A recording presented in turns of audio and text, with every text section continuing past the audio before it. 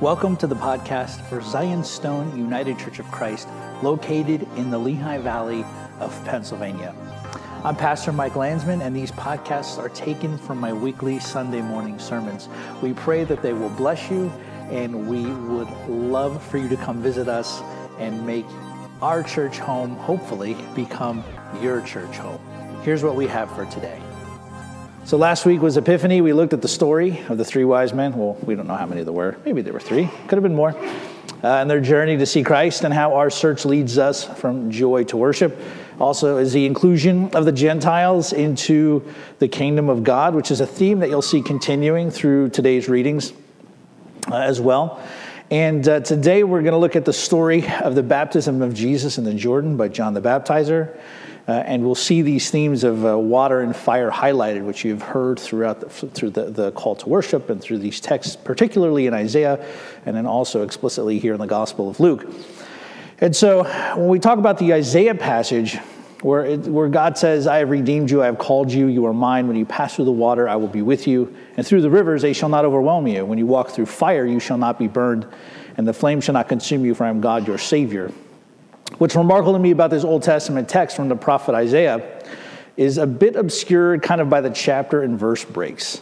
In chapter 42, because our reading today was the first few verses from chapter 43, but chapter 42 ends with God saying that Israel has become a people to be plundered with no one to rescue them. We see that God had given them over to be plundered because of their sin. But in spite of this happening to them over and over and over again, they don't see and they don't understand. And the prophet makes this clear in chapter 42.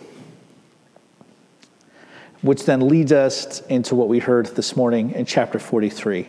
Where God says he has called them. And God says, I have redeemed you, as if these things have already happened. God says that when they pass through the water, he will be with them.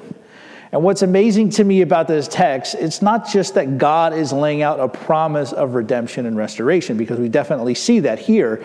He's also laying out a pattern that he himself will participate in later on. God's people will not be alone when they pass through water or fire, because Jesus himself is going to pass through the waters first. He's going to do it first, and he will not be consumed by the waters of chaos, but he will tame them and make them salvific, just as we saw or heard about the waters of creation earlier. And like we heard in the psalm from our call to worship, God sits enthroned over the flood as king forever. It also says when they walk through the fire, they will not be consumed or burned. Now, when Jesus is baptized, we know the story. The Spirit descends upon him like a dove. But when we read the book of Acts, when the Holy Spirit descends on his disciples, what does St. Luke describe the sight as? Something was resting on their heads. Huh?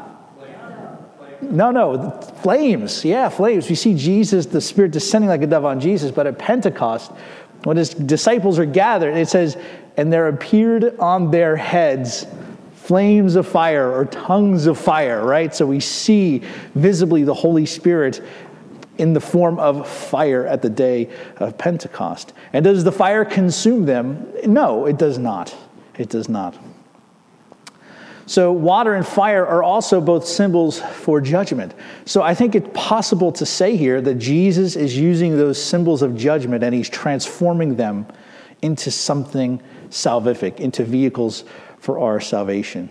And through all of this, God will lead his offspring from the north, from the south, from the east, and the west, and he's going to lead them all back to himself through the water and through the fire. And we see in the Gospel of Luke, people were coming to talk to John the Baptizer because they thought he might be the Messiah. And he's like, no, somebody mightier than me is coming. Like, I'm not even worthy to latch his shoes together or untie his sandals. He will baptize you with the Holy Spirit and with fire. And then he says, as the people were being baptized, Jesus was there too. And Jesus also gets baptized. And he was praying. And we know the story. The Holy Spirit descends like a dove. And we hear the voice, you are my beloved Son, in whom I am well pleased. So John the Baptizer is fulfilling his mission. We talked about this a lot already, to prepare the way for the coming Messiah. He's so dynamic And so unlike what the people normally have experienced, due to no doubt his fiery preaching and bold proclamation against wickedness, it was different from what they were used to. And this, unfortunately, he was so bold. Well, not unfortunately, he was so bold, he preached against some of the bad things that the rulers of the people were doing. He preached against the king taking his brother's wife. And John said, that's not okay. That's bad. You shouldn't have done that. That is wicked. And what does Herod do? Eventually, he locks John up, throws him in the prison, and we know the story. Later on, he gets beheaded for taking a stand against evil. And brothers and sisters, like John the Baptist, we too are called at times to speak uncomfortable truths to power. We have to be careful not to over-spiritualize this. These have practical aspects as well. And that might mean we undergo persecution ourselves when we call out what is evil, when we call what is wicked, wicked. Anyway, that was a little sidebar there. So this point of what's going on here with John counters their notions of thinking he's the Messiah.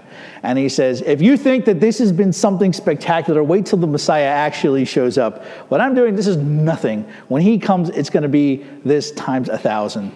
Right? John's ministry has been preaching repentance and the need to prepare the hearts of the people for Jesus using the tool of water baptism. And so when confronted by the people's questions, he's essentially saying, this is just water. The Messiah is going to baptize you with the Holy Spirit and fire. So get that image if you can, immersion in the Spirit and fire. He then says when the Messiah comes, he's going to divide everything up. He's going to clean out the old, burn it up, and gather the new. And we know Jesus doesn't need to be baptized because he's the sinless Lamb of God. But what he's doing here is he's setting the pattern for all who will follow him, right? If we are to follow him, we are to take up our cross daily and follow him. And he sets the pattern that we are to live by, right? The Christian life is cruciform. Our life is patterned after Jesus. It's patterned after who he is, what he's done, and what he continues to do for us. None of us probably will ever be crucified, but all of us will die. But before we die, we can die in the waters of baptism, right? Because that's when we die and are buried, and then we are raised with Christ, freed from the power of sin and death, and given the gift of the Holy Spirit, as the scriptures tell us.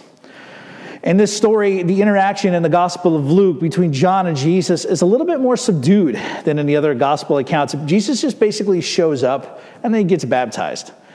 There's not like a lot of back and forth conversation between Jesus and John here. But like the other gospel accounts, we get the heavens opening, the voice of the Father, and the Spirit descending like a dove. This is hugely important, not only because Jesus is being marked for ministry by the Father, but this is also the revealing of God as Trinity. And you've heard this throughout the hymnography today and through the readings and everything. God is revealed as God the Father, God the Son, and God the Holy Spirit. There's a hymn for Theophany, which we're going to confess in a few minutes. It says this: when you, O Lord, were baptized in the Jordan, the worship of the Trinity was made manifest. For the voice of the Father bore witness to you, calling you his beloved Son, and the Spirit in the form of a dove confirmed the truth of his word. O Christ, our God, who has appeared and enlightened the world, glory be to you.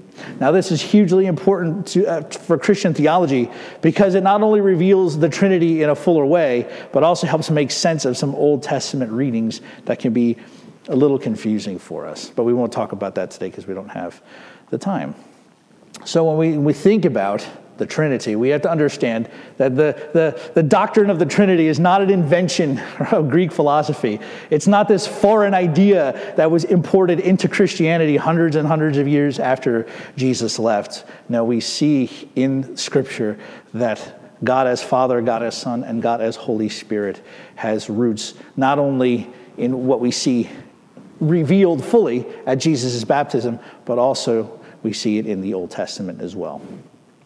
In Acts 8:14-17, then we have the story of the apostles at Jerusalem going down to Samaria.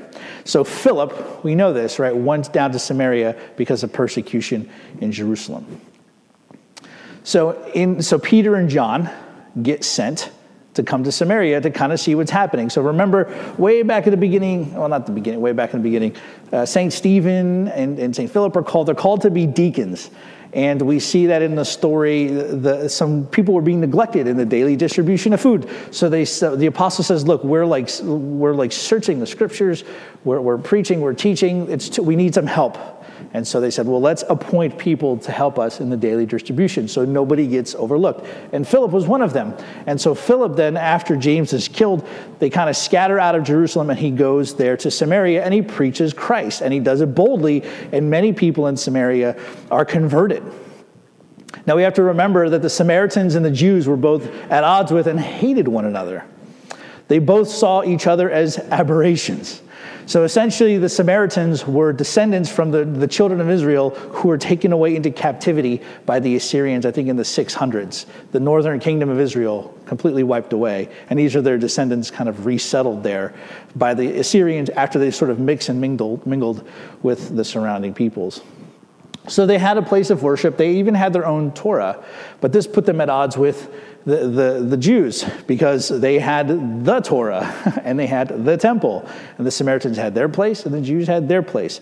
And so there was some tension around this time. It had kind of reached a fever pitch, and they really, really hated each other.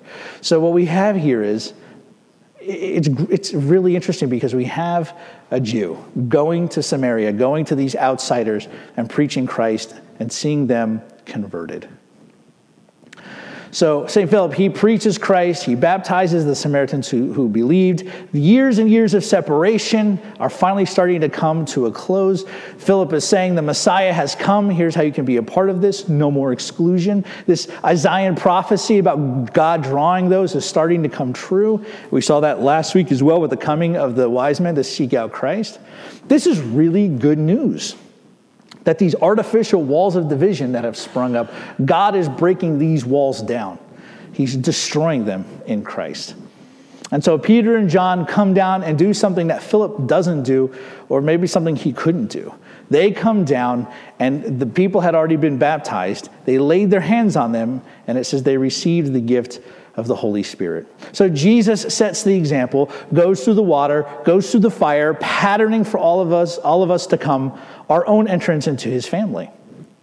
What's really interesting here, and I don't have an answer, is Philip is referred to in Acts as someone who was full of the Holy Spirit and wisdom. But what he does after he baptizes them, he waits for the apostles to come to lay hands on them first to receive the Spirit. And I always wondered, why didn't he just do it himself? But that's an interesting question. I have to study that a little bit more in depth, because I don't know the answer to that. Just something for y'all to think about on the way home. So we still specifically see this clear link, though, between baptism and the Spirit, between the waters of baptism and the fire of the Spirit. They're clearly seen. And every believer will both walk into the water, will die with Christ, will come out of the water, raised with Christ, and be immolated by the fire of the Spirit when hands are laid upon them. This is the pattern of Christian initiation given to us by Jesus himself. And St. Paul says, when this happens, we are clothed in Christ, right, like a garment. This isn't just a matter of taking a clean garment and throwing it over a dirty garment. There's and I know where it comes from, and I understand why, but there's this theology of we are still somehow dirty. And then even though we're still dirty, Christ kind of wraps himself kind of around us, and we just have this clean blanket or this clean garment covering up or kind of hiding the dirty garment that's underneath. I don't think that that's an accurate view. Because what happens when you take something that's washed clean and you put it over something that's dirty, what's going to happen? It's going to get dirty. The other day I had a fire at my house, and I invited a couple friends I hadn't seen in a while over, and we sat outside at the fire. And it was cold, so I had on my jacket. And then later on, after everybody left, I took my jacket and I hung it up in my coat closet. And I hung it up right in between two other coats. So when I came in, my jacket smelled like smoke, right? And so what happened the next day or 2 days later, when I went to go get my other jacket, I opened the closet, I grabbed the jacket I hadn't even worn, I put it on, I walked away, and what do you think I smelled? Smoke. because the smoke that had penetrated the jacket, being in close proximity with the other jackets didn't make the smell of smoke go away. Right? The opposite happened. The smell of smoke in that jacket went into the other jackets, and now my other jacket smelled like smoke. Because that's what happens with dirt. And so if we're clothed in Christ, right? If we are clothed with the robes of Christ, like St. Paul says in Galatians, it can't be then that it's just something clean just covering up something that's dirty. No, what's happening is what is dirty has been made clean. What's actually happening is that dirty garment is taken off and thrown away, and then a brand new clean garment is put on. We are clothed in Christ. We are made righteous. We have been given peace with God. And we start down this road of becoming more and more conformed into the image of Jesus Christ. And baptism, brothers and sisters, initiates us not only into the kingdom, but into the church. And it invites all who step into the waters of baptism into the same family that transcends all borders, all nationalities, all races, all walls, all divisions that result from human sinfulness. It transcends all of that. And if we have been baptized into Christ, and those who have been baptized into Christ are family in a way that other people aren't. It unites us with Christ right there in the Jordan, right? And it imparts to us the life of God, which then enables us to turn around and be the type of people who will then lead others to Jesus, right? So they too can be brought into the family. There's always room for one more person to come into the family. And that's ultimately why we are forgiven and receive the Spirit ourselves, because then it is our job not just to gather here and to hear me attempt to preach a decent sermon. It's our job to be conformed day by day by day by day into the image of Christ. It is in our job to go to the north, the south, the east, and the west, to those whom God is called, so they can hear the word of God, so they can hear the good news of Jesus Christ, and be brought themselves into the waters of baptism through the water and the fire of the Holy Spirit. And so to our Lord and Savior, Jesus Christ, who set the pattern for us through the water and fire, be all glory together with his Father, who is from everlasting, and his all holy, good, and life-giving Spirit. Amen. This time I'd like everybody to please rise. So we affirm our faith from the hymn or troparion for Theophany. Let's confess this together, because I'm a terrible singer. All right. When you, O Lord, were baptized in the Jordan, the worship of the Trinity was made manifest. For the voice of the Father bore witness to you, calling you his beloved Son. And the Spirit in the form of a dove confirmed the truth of his word. O Christ our God, who has appeared and enlightened the world, glory be to you. Amen. Thanks for listening to the podcast for Zion Stone United Church of Christ. We have deep roots here in our community, and we predate the founding of the United States itself. If you're looking for a traditionally grounded, biblically faithful church, come visit us. We just might be the church you're looking for. If you'd like to email me, you can reach me at malandsman@gmail.com. Please be sure to check us out online, zionstoneucc.com, and check us out on Facebook at Zion Stone UCC. Thanks again for listening, and God bless you.